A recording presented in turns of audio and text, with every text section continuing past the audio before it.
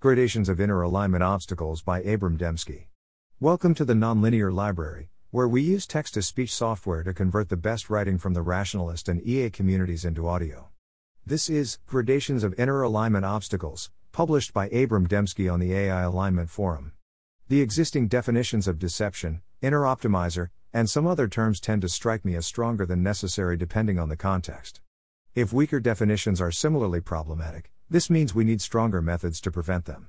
I illustrate this and make some related, probably contentious, claims. Summary of contentious claims to follow.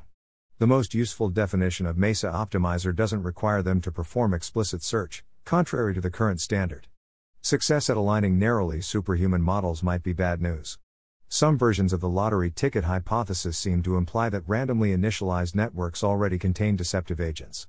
It's possible I've shoved too many things into one post. Sorry.Inner optimization. The standard definition of inner optimizer refers to something which carries out explicit search, in service of some objective. It's not clear to me whether when we should focus that narrowly. Here are some other definitions of inner optimizer which I sometimes think about. Mesa-control. I've previously written about the idea of distinguishing mesa-search versus mesa-control. Mesa-searchers implement an internal optimization algorithm, such as a planning algorithm, to help them achieve an objective. This is the definition of mesa-optimizer. Inner optimizer I think of as standard. Mesa-controller refers to any effective strategies, including mesa-searchers but also dumber strategies which nonetheless effectively steer toward an objective. For example, thermostat-like strategies, or strategies which have simply memorized a number of effective interventions. Richard NGO points out that this definition is rather all-encompassing, since it includes any highly competent policy. Adam Shimmy suggests that we think of inner optimizers as goal-directed. Considering these comments, I think I want to revise my definition of mesa-controller to include that it is not totally myopic in some sense. A highly competent Q&A policy, if totally myopic, is not systematically steering the world in a particular direction, even if misaligned. However, I am not sure how I want to define totally myopic there. There may be several reasonable definitions. I think mesa-control is thought of as a less concerning problem than mesa-search, primarily because, how would you even get severely misaligned mesa-controllers? For example, why would a neural network memorize highly effective strategies for pursuing an objective which it hasn't been trained on?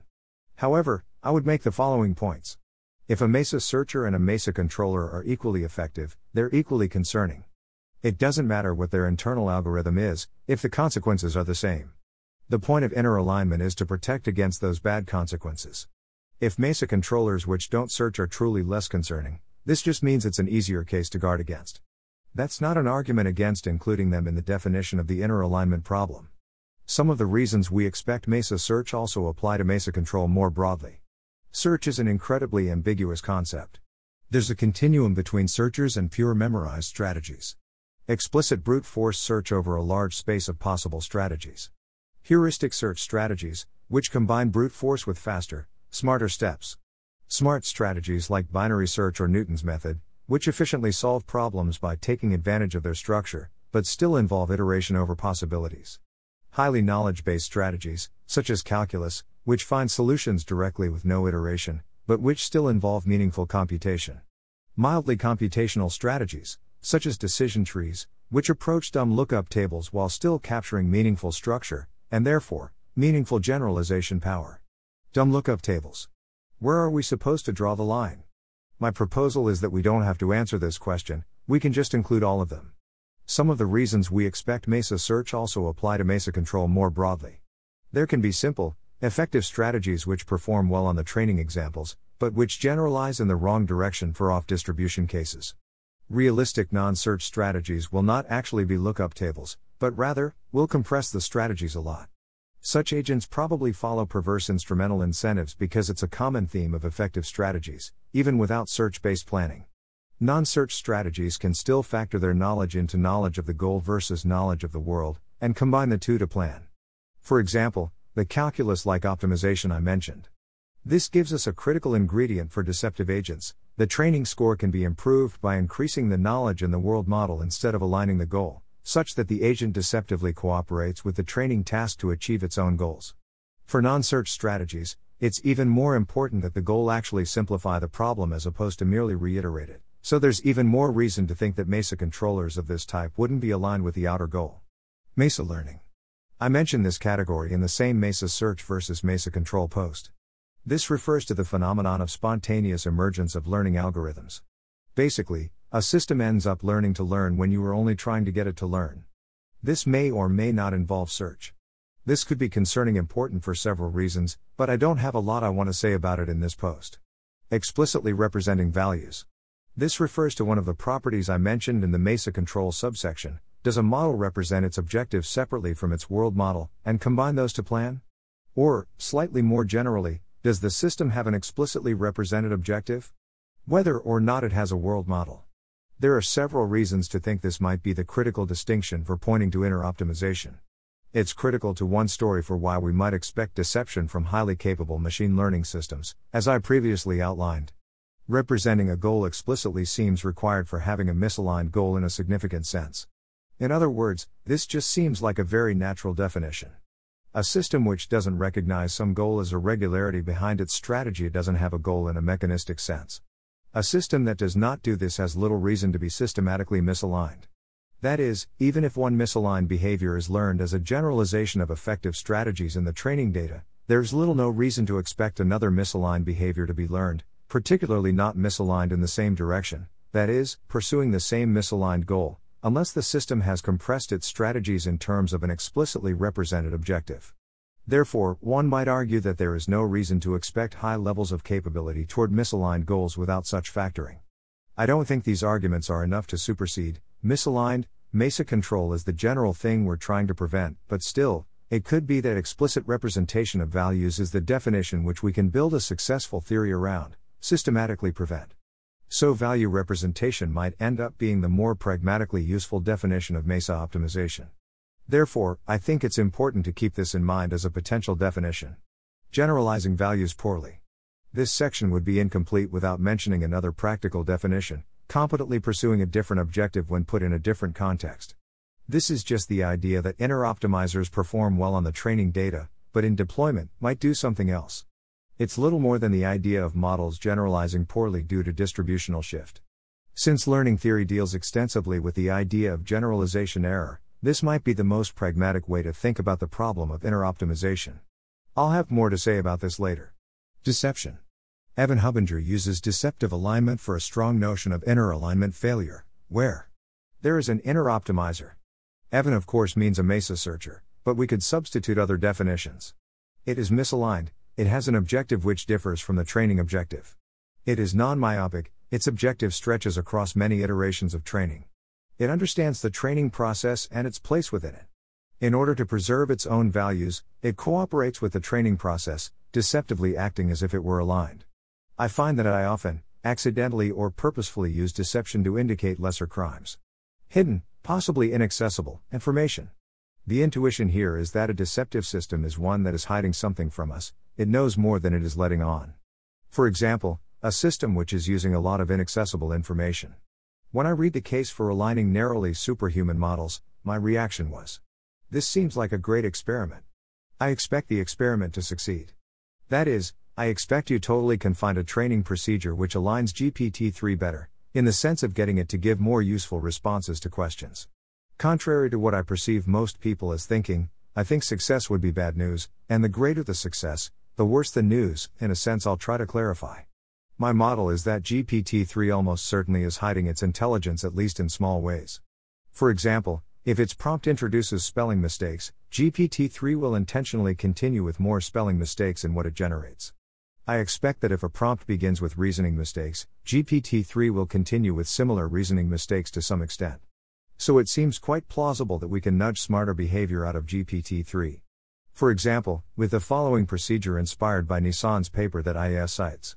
Train a model to predict upvotes on Quora, StackExchange, and similar question-answering websites. This serves as a function recognizing intelligent and helpful responses. Use this upvote predictor as a loss function to fine-tune GPT-3. I'm thinking of IA's research program roughly has come up with some better version of that. So then a very interesting question is, would that work? How well? Assuming step 2 doesn't just effectively create adversarial examples for the model trained in step 1, a failure mode which Nissan's work suggests won't happen, I think the procedure would work at least to some extent. E.g., it would at least stop GPT from introducing intentional reasoning errors. GPT-3 fine-tuned in this way would probably be more helpful than GPT-3 in a meaningful way. Here's my possibly contentious claim. The better this works, the more evidence we have that GPT is close to worrisome territory Sorry.Inner optimizers. If this procedure barely works at all, then we have evidence that GPT was not hiding anything or playing dumb. This means GPT was not very much like an inner optimizer. It didn't have very much private information it was using to model humans, without revealing to the humans. If this procedure works moderately well, then this provides some confirmation that GPT had some hidden information. If this procedure worked quite well, producing a model which answers questions quite intelligently and helpfully, this provides significant evidence that GPT-3 had a kind of inner optimizer. In particular, if this procedure was able to produce better answers than those in the StackExchange dataset, this would suggest that GPT-3 knew those better answers all along, rather than developing better answers as a consequence of training on that signal. If this procedure works exceedingly well, causing GPT to wake up and be a human-level conversation partner or greater, we should be very worried indeed. Since we wouldn't then know the alignment of the resulting system, and could be virtually sure that it was an inner optimizer of significant power. Barring the final extreme outcome which creates a risk, this is a great experiment which could provide some valuable information about the potential for near-term inner optimizers. But I worry that people could interpret the experiment incorrectly, thinking that good results from this experiment, creating much more helpful versions of GPT, are actually good signs for alignment. I think the opposite is true. Successful results would actually be significant reason for caution, and the more success, the more reason for caution. This does, of course, depend highly on methodology. If the methodology is not very much like what I describe, then positive results might indeed be good news rather than bad. Also note that hiding information does not in itself imply inner optimization, much less inner misalignment. I have privately mentioned the example of ImageNet. Certainly ImageNet knows more about images than it overtly reveals through its outputs. However, it does imply some sort of alignment problem, I think, because arguably alignment implies the absence of hidden information. In the GPT-3 example, this can clearly be traced to an outer alignment problem. GPT-3 was trained to imitate humans, not to give the most useful responses possible. So GPT-3 hiding information does strike me as an example of a misaligned mesa-optimizer, even if not an inner misaligned mesa-optimizer. Depending, of course, on your preferred definition of mesa-optimizer. I have no idea whether GPT-3 conducts an internal search. Planning ahead seems like a broadly useful thing for it to do, but we know little about GPT-3's internal strategies. In an extreme case, an aligned AI might hide information from us for our own sake. However, this at least implies an absence of corrigibility, since it results in difficult to verify and difficult to correct behavior. I don't feel bad about a definition of deception which includes this kind of behavior. Avoiding this kind of deception seems like a worthwhile goal. A treacherous turn. The core reason why we should be interested in Evan's notion of deception is the treacherous turn, a system which appears aligned until, at an opportune moment, it changes its behavior. So, this serves as a very practical operational definition. Note that this is identical with the generalizing values poorly definition of inner optimizer which I mentioned. My contentious position for this subsection. Some versions of the lottery ticket hypothesis seem to imply that deceptive circuits are already present at the beginning of training. The argument goes like this. Call our actual training regime T.